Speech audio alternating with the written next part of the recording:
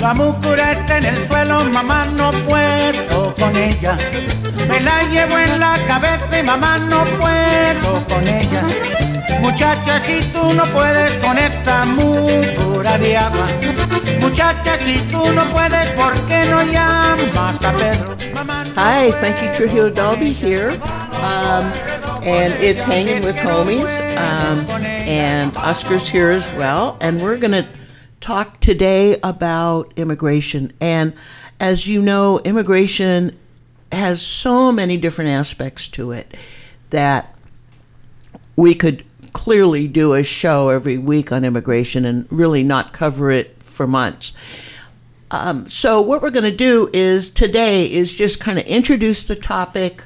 Oscar has a lot of experience at the border working with folks who are trying to come to the U.S., and so I wanted to start this immigration discussion with Oscar and his experiences, and then in subsequent weeks, we'll then pick up the topic and talk about various aspects of it. But I wanted today just to kind of start introducing the topic. So, Oscar, you're on. All right, Frank. Well, thank you. Well, just like you said, yes, I was born and raised at the border. Mm-hmm.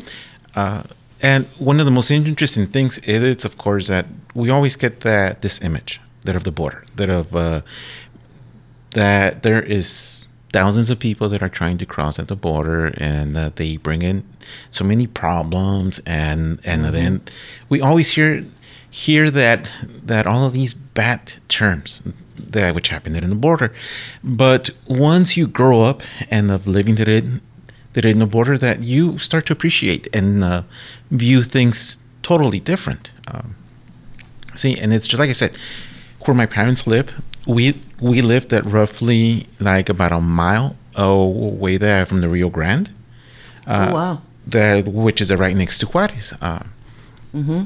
And for us, that we never saw the migrants has a problem. Yeah. Okay. For us, that we always knew that some of them that were our own paisanos, and to that way that we see that we still take care of them. Mm-hmm.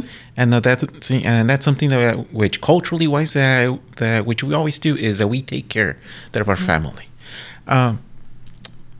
But one of the misnomers is that people that always say that with immigration comes violence.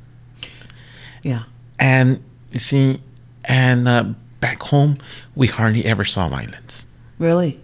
Never to the extreme where you could say, "Oh, this is nothing like that." There are streets that were pretty safe. You were able to walk that at night, mm-hmm. like around 10 midnight. You could be freely walking that out in the streets. The only thing was, of course, yes, the police.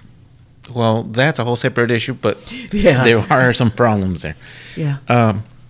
But overall, it's most of the immigrants which you always met that are just people who are trying to find and they're trying to better themselves and also their family.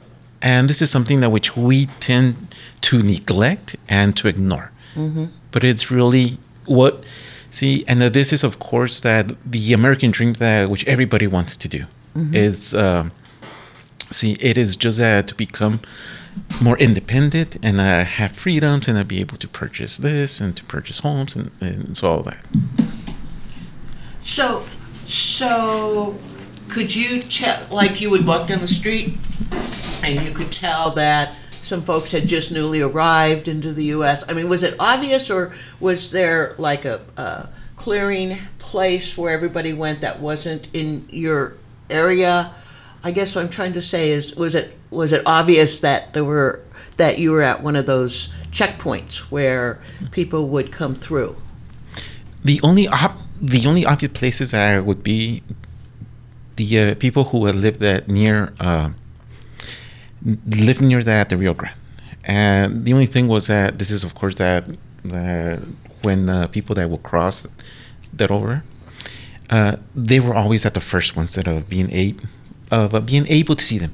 But at the same time, yes, that sometimes there was some theft, but of course, we have to specify this was a really low percentage.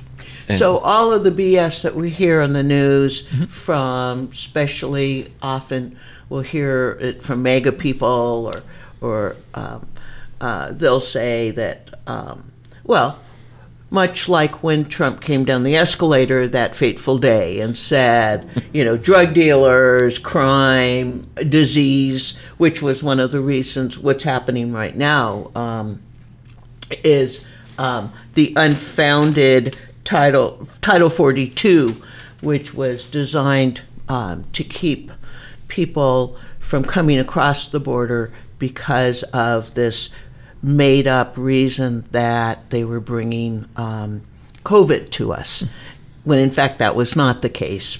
And it's still in effect right now. It's supposed to end in May. So you didn't. So as a border town, you didn't see any of that. No. Well, you see, and once you bring up Trump, and sorry about that. to me, it was it's like if Trump that was watching Narcos, or right. or a traffic, and then just got convoluted that with reality into a film or a TV show, right. And so that's what happens. Many people that get influenced that whatever they watch that on TV, whatever story hits that the most. That's right. See, That's right. See, and it's just like, for example, that you hear that the caravan, all these right, people. the caravans Yep. they're invading us, right? Yeah, you see, and when I worked there with Border Interfaith, that one of the things was that when we had this huge influx, as an organization that we actually banded together, that we got bottled waters. We were at the bridge, and once they crossed over, that we were offering them a bottled water. Wow. That the other thing was that we also worked with the Annunciation House, and so which is a Catholic organization. So what happened was that those those migrants who actually got released, we were the ones which were providing them rides to the bus station, rides to the airport, housing them, feeding them, clothing them. So, yes, see, so there is a misconception that about the border, and this mainly comes from organizations which have never really spent at the time there, and that is my biggest complaint, though. Yeah, go on. Tell us more about your biggest complaint. Well, see, for me, that my biggest complaint that has always been that the media, it's just trying to hype something that it's not there. You see this that more prominently that through the right wing shows. Right. Just like, for example, Fox News. Right. That one of the biggest things is at the caravan. Yeah. And then they show this that in their morning block and their afternoon block, and then that their evening block, and then it's total chaos. And of course, that all these cities that are just inundated with people, that police are having difficulties with crimes, drugs, blah blah blah, and so forth. But what I like to tell people, it's that when you look at El Paso, being at the border, we are the second safest city in the U.S. Now, what does that mean? Yeah. That is a true testament of how we can work as a community, and have that our migrants and have that our police force that where we actually support each other. So you worked with the police, And did that include ICE, or in those days it would have been? Not with ICE. The only thing was that we actually had support that of our police department and of our sheriff department. One of the things was that and working that back home was that we had the sheriffs and the police department knew that which they couldn't ask for immigration status. So what happened was that one time that in Horizon City, we actually got a text from a person who lived out there. And then that they took a picture of the Border Patrol, the ICE agents, and also a sheriff. So what they were doing was that they were doing a illegal checkpoint, in which they were asking for immigration status. Once we found out that, and what happens was that our organizer had access to the sheriff at the time was Elio Samaniego, and he immediately called him and told him, "Look, I have this sheriff police car, and then this, and we have reports that the sheriff called ICE agents." Wow. And one of the good things once again, and of having this strong relationship that of working that with the police departments, the sheriff went on and he actually had to write a memo to all of his sheriffs of saying, "Do not do this again. Do not do this. Or if not, you may face consequences."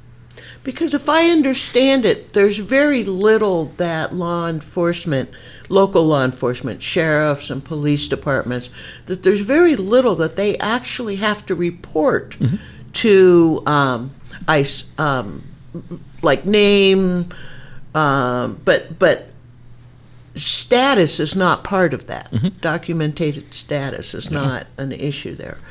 So,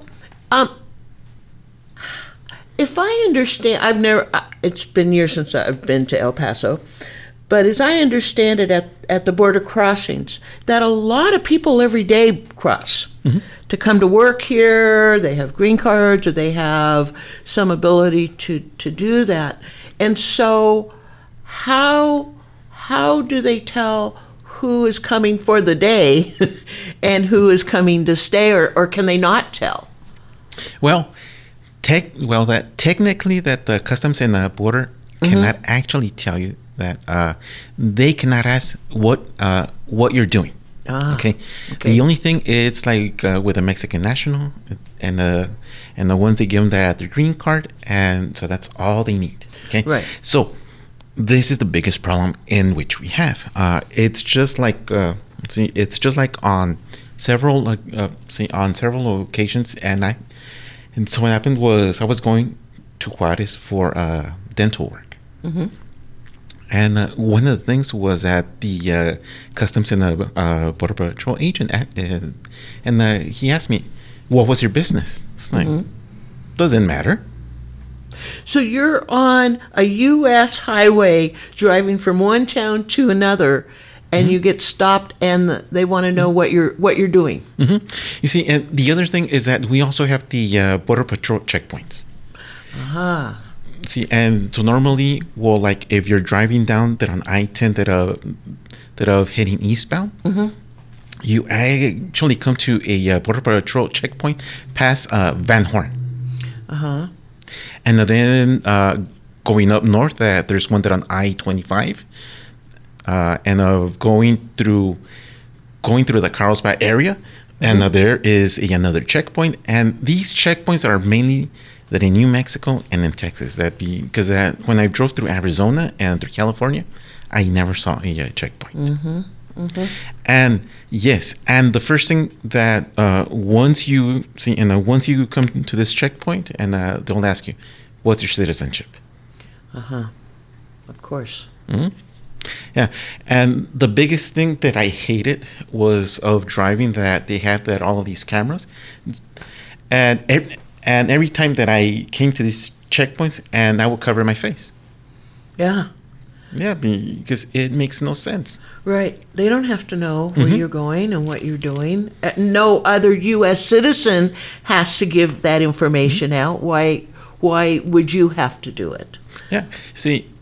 And on one occasion that when I went to San Antonio, the Border Patrol agent asked me, "Is this your vehicle?" I'm like, "Yeah." Can you prove you own it? I'm like, "What?" Yeah.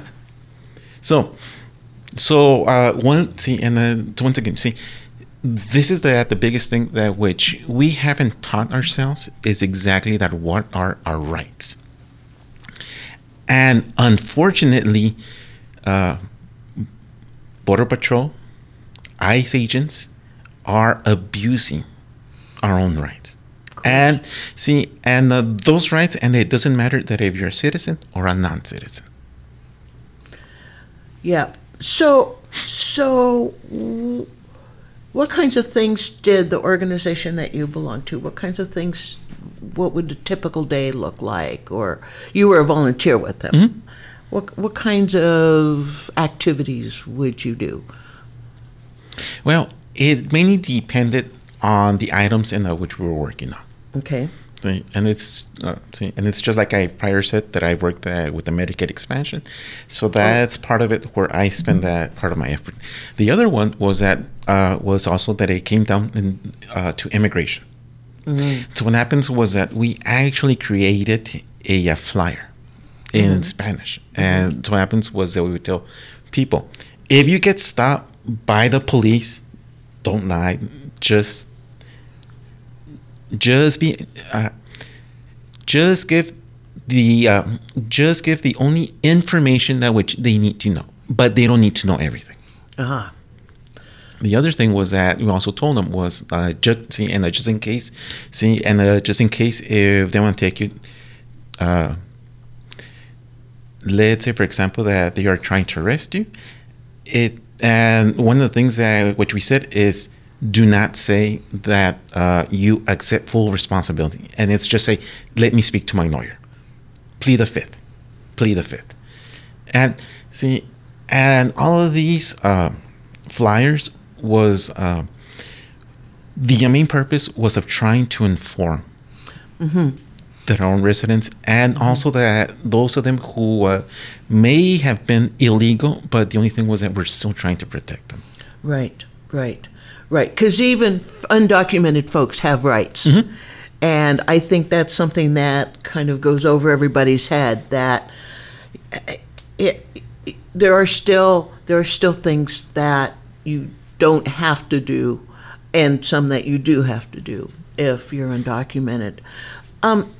So it sounds like you had sort of an advocacy role in terms of trying to, that uphill battle to try to get Texas to accept Medicare so that folks in El Paso and other parts of Texas could take advantage of the ACA or Obamacare. But unfortunately, you weren't able to convince them, were you? No. I'm not sure anything. Those are Texas politics, unfortunately. Right. So, I'm assuming that in El Paso there's also large holding areas. Mm-hmm. And any sense of how long people have been in these holding areas, or how long is a typical stay in one of they're prisons. I mean, there's guards and slamming. It's all very prison-like, isn't it? The only drawback was that at times that we weren't given specific time frames. And it's just like, for example, back in 2018, we had a surge of children crossing. So what happened was that the Border Patrol that set up camps near Van Horn. Okay. Mm-hmm. Now, when I say camps, and these are just tents with no AC and so no heating. So what happens, it's back in El Paso that in midsummer that we are speaking temperatures that are roughly at 105 degrees. And tents get really hot. Yep. And then at night, the temperature that can drop down to 70 degrees. So there is a big flux of temperature, and of course that all of these were children. That one of the things was our organization, and also that with our Catholic bishop, which was Mark Sides. We actually had to go and fight for us to enter all of these camps. And the Border Patrol that was trying to deny us access. Of course. And part of it was that because that they knew that these were children, that were not being taken care adequately. And so what happened was that finally they actually had to they had to open up the doors for us. And then this is some of the things that which us has an organization that we saw, that of how terribly that we failed. Okay, and so and so one of the things is that we always like to call ourselves a nation of laws, but we are always willing to ignore the laws when it comes to non-citizens. And that, to me, it's a great disservice because that's not the way that which all of us have heard of the American dream. Right. There's really two different realities here, isn't there? There's the reality for citizens, meaning mostly white people, and then there's the reality for brown people and black people and Asian people, and different sets of laws and different sets of expectations. And so you were actually in some of the camps then and saw some of the families and the kids. That had to have been heartbreaking for you. Yes. The only good thing was that finally the Border Patrol that decided to get families, and which they screened through the process, and which they were starting to host children. Good. But at the same token was that since there was a great influx, part of our bridges, and it's mainly El Paso del Norte bridge, which is downtown. And so what happened was that the Border Patrol that decided to fence it in. Okay. And again, for us, that this was such great sadness because we see them. We see that these poor people, and once again, and I have to emphasize, it is everybody gets at the notion that everybody is Mexican, and no, not all of those migrants are Mexicans. We have from Venezolanos, Chilenos, Argentinos, the Dominican Republic, and so we have them from everywhere. And also not just from Latin American countries, but also aren't there migrants from other countries as well? Yep. I think there might be some migrants, some folks at the border seeking asylum, and we need to talk about that at a different time. It seemed like from Ukraine and Russia and other countries. So we tend to think, you're right, we tend to think of all of these people are from Mexico, and they're from all over. I think we're running out of time. Our producer, Bill Dalby, is flashing moments at us to let us know how much time we have left. So I remember, so were you there during when Trump was taking the separating the families, or were you in a different part of the U.S. at that point? No. You were there for all that. Wow, that must have been really difficult to handle because of what was happening was so horrific. I mean, I can't hardly even think about it without breaking out into tears. It just really, and apparently there's at least 1,000 children that they still can't match up with people. And so were any of the organizations you were involved in, were they trying to hook up, trying to help kids find parents, or was that outside of? That was outside, but the other do? thing was that there was no transparency about that process. So what happens was that the federal government that did not really come out and then say that what they were doing. Oh, interesting. Yeah, see, and one of the biggest changes was if we go through a historical context, that we have to look at the reasons of why that there's this hatred for brown people. Right. Okay. It is just like if we go back that the 22 years ago, September 11th. Yeah. They and of course this was a very tragic day. But the only thing is that the first thing is that there were brown people that came through the South. Right. And when in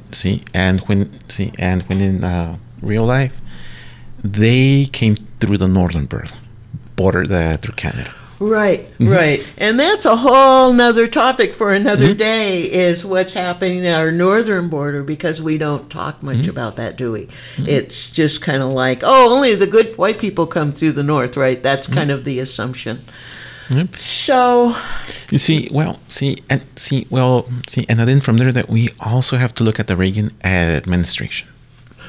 Right. We have to see that what Reagan did, and then that we have to go back to the movement that by Cesar Chavez, in which, of course, this is something that which really hurt that a lot of white business owners, and of which they started to get this negative view. Now, when it comes to a policy, that we also have to look at the important things. It is that all of these